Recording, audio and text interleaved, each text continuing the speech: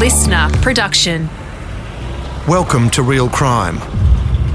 I'm Adam Shand, and this is In Plain Sight, Episode 4. Jono has been running from the voices in his head for years. At times, they ordered him to get away from the familiar spaces of his life and take to the streets. He's still out there living rough, according to his friends and family. They expected him to crash, but to me, that hasn't happened. Perhaps he's learnt to live within the different personalities that have taken over his mind. And let's face it, it's hard to survive solo in a modern city, even for those with money and friends. And you always need someone.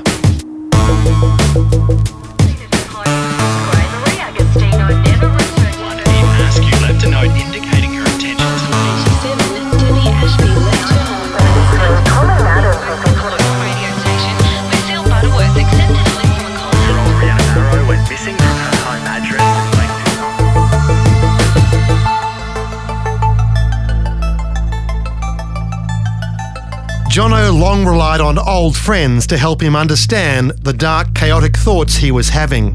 Initially, it was Gareth Jones. So he started asking where someone who we went to high school was. He wanted to catch up with them. He had some questions he wanted to ask them. And sometimes it would get pretty out there. One person, he door-knocked 2 blocks of houses in her area to find her house to ask her questions. Jono's delusions were driving him towards action. It was becoming a struggle to resist, as he told Emma Beattie in episode 3. He had rang me and said, can I come over? And I was at the shops, and I said, look, meet me at the shops, because I thought, that was a better thing to, meet in public. He had said to me that he was having thoughts about killing people. When he was having his delusions, he told me that he thought his mum was a serial killer. But, prior to, I don't remember him having an issue with his mum beforehand. His mother, Carol Cloak, told Channel 9's A Current Affair this. He rang me to ask me if he'd ever hurt me. And I had to pull the car up and said, no, Jonathan, never. You've never hurt me. Why? He said, because the voices in my head tell me I've hurt you. Gareth Jones believed he would only get sicker and sicker, so he took Jono, who was somewhat reluctant, to see a psychiatrist. It was quite obvious that Jono wasn't well and he needed professional help. I could always talk to him. I'm really worried that you're going to get sicker and sicker, you're not going to believe anything I'm saying. And then he started to say some things to her, and even about aliens at one point, about house being bugged, cars and all these type of things.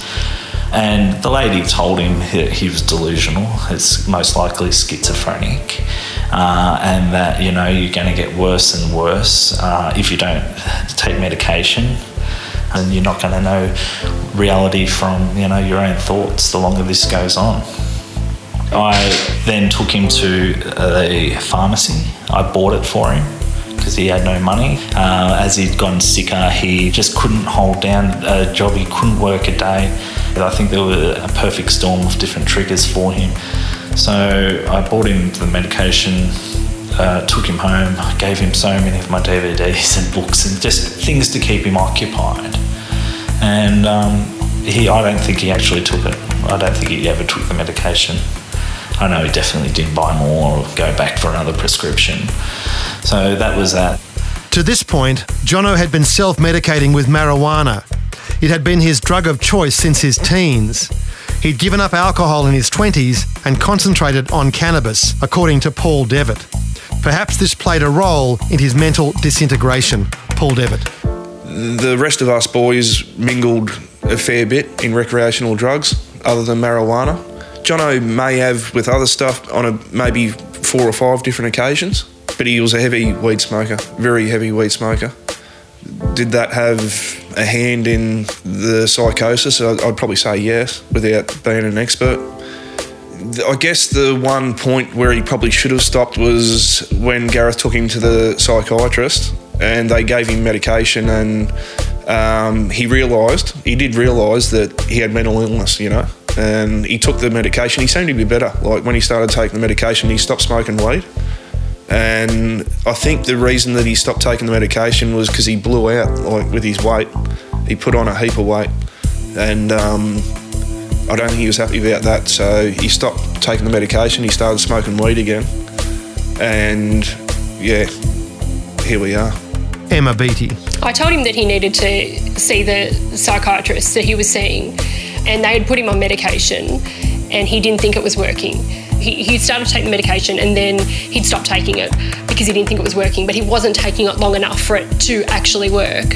So then I called the psychiatrist that he was seeing, and the psychiatrist basically said, I can't help someone who won't help themselves. You know, I've given him everything that I can to try and help him, and that's all I can do. Jono couldn't be committed to a mental institution until he did something to justify police intervention. I felt frustrated with him because I felt like he could have helped himself. You know, it was like a circle. You know, they were saying, well, we can't do anything until he does something, but then he did something and it was too late to help him, so... Paul Devitt. That's pretty sad, you know. There's big cracks in the floor of what would you call mental health, you know. You go to a place like this, you tell them what you're thinking, and they give you a couple of tablets and send you on your way. And the only time that gets taken really seriously is when a guy runs off the rails like this, you know, and it's too late, you know. Contrary to what his friends thought, Jono wasn't always in Seymour. At this time, Jono's father, Doug, was in a nursing home in Brisbane, slowly dying from early onset dementia. Jono was going up to see him, driving non-stop from Seymour to Brisbane. He would spend a few hours with his father and then return to Victoria. Contact with his Wallen friends diminished to almost nothing. The period of searching for answers was over. As far as anyone knows, he did not take any medication after Gareth Jones's intervention.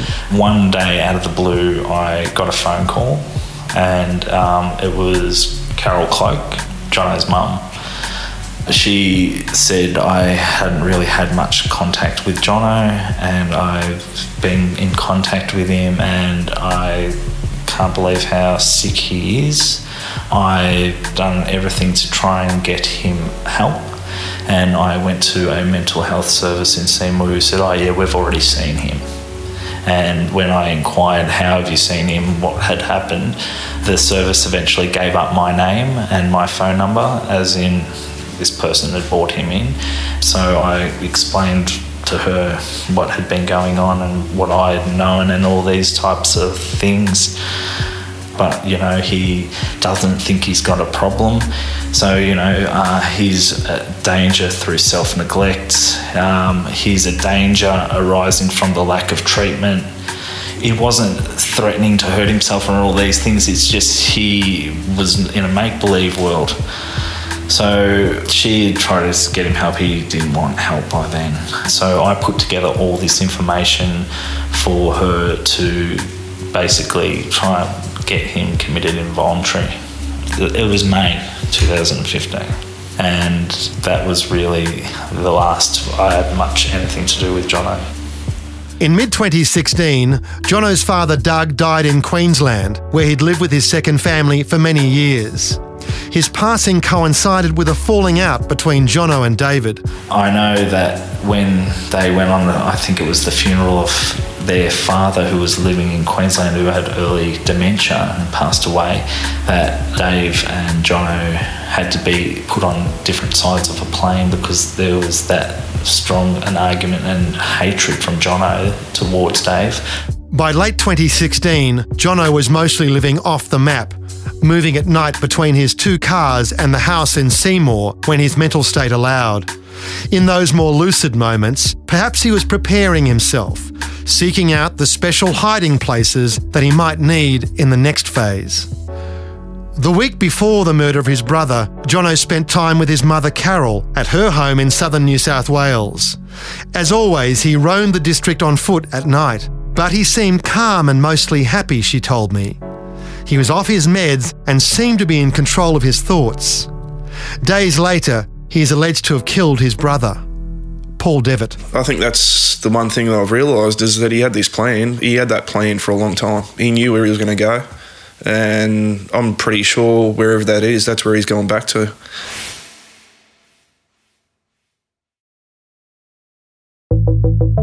There have been up to 300 reports to Crime Stoppers regarding Jono, but no confirmed sightings, at least none the police will talk about. There is a perception that may be not true, that police are doing nothing, just waiting for Jono. David Camerata. Then I start to think, the police aren't, they know nothing. And when they ask me questions about what I'm doing, like with the podcast and things like that, I start to get concerned that means they've got absolutely no idea, which I'm sure they haven't at the same time. I know that they are working on it, but then I might jump on my phone, I might send a text message saying, what's going on. And they're really good. They've been fantastic. What do you work on? And that's the problem. What do you work on? I know they went around to all the comic shops early on. Yeah. Brothels too? I don't know why they would go to brothels. Did he have a history of going to brothels? Yeah, he did a lot as... from that period when he was living back up in Wallen, he would visit them. I wouldn't say sort of super frequently, not that I would know. I mean, I wasn't with him all the time, but he definitely would go. After this conversation, I rang around my contacts in the sex industry and asked them to see if Jono had returned to brothels. 3 months later, I got a message back.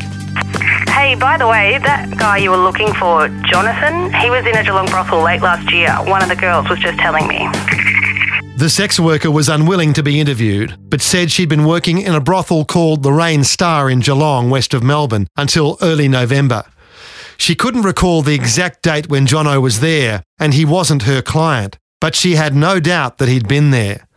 And his distinctive comic book tattoos had been confirmed. From that day on, his picture was displayed in private areas of the brothel, but he hadn't returned as far as the sex worker knew.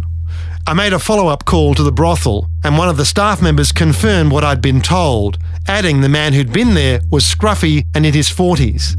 She said the sex worker had recognised Jono's comic book tattoos, and yes, after that, a poster of Jono's likeness had been put up in the parlour. He hasn't returned since. The staff member couldn't confirm that a report had been made to police. On October 17, 2018, police held a press conference to announce they'd posted a reward of $100,000 for information leading to Jono's capture. There was no specific event they cited for the timing of the media conference or the posting of the reward, but they did seem much more certain about what Jono was up to. They said it was based on the CCTV footage of the attack on David Camerata in August. I thought that police did not reveal they had a new sighting in Geelong in the hope that Jono might return and this time be captured. Jono's mother begged for her son to come in from the cold. Just stop hurting people. Hand yourself in and get the help you need. But when I spoke to police, they were actually unaware of Jono's alleged appearance in Geelong. If it's correct, the sighting in Geelong changes the whole case for me. It debunks the idea that Jono is living rough, perfectly alone somewhere around Melbourne. It never rang true that Jono had developed the skills to evade everyone for so long. Over the course of this investigation, I've spoken to a number of homeless people and some suffering mental illness like Jono, and none said it could be done. Maybe a month or two, but 2.5 years out of sight is just not possible.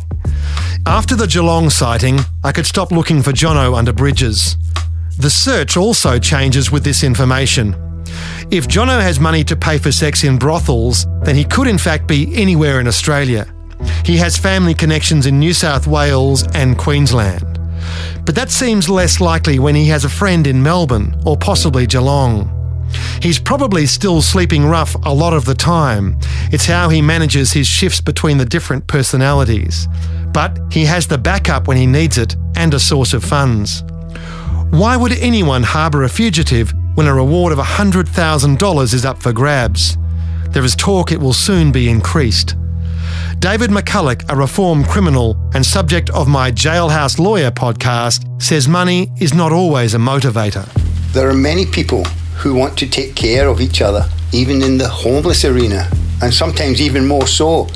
And the offer of reward money would mean nothing to those people. To some it would, but to others it would just be, I really love this person.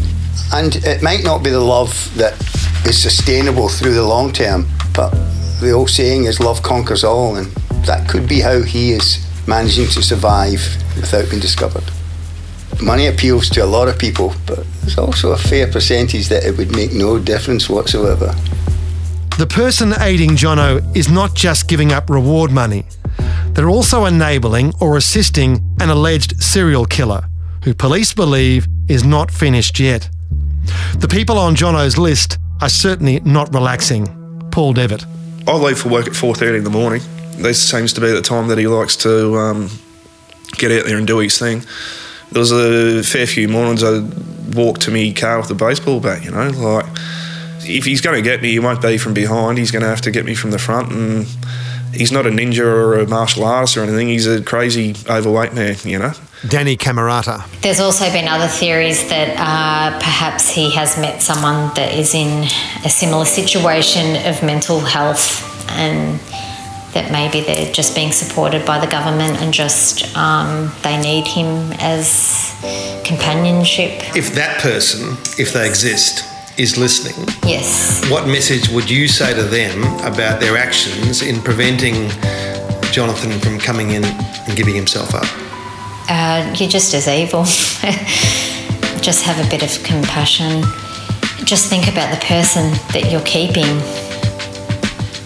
Think about what he's done and who he's done it to. He hasn't done it to randoms. He's done it to people that have cared for him and have looked after him. You know, how confidently can you say that he won't do it to you? In Plain Sight is a Real Crime production, written and produced by Adam Shand.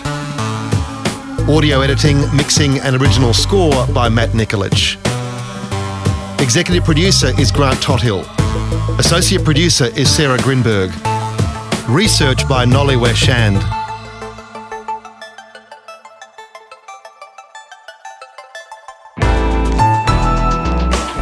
Listener.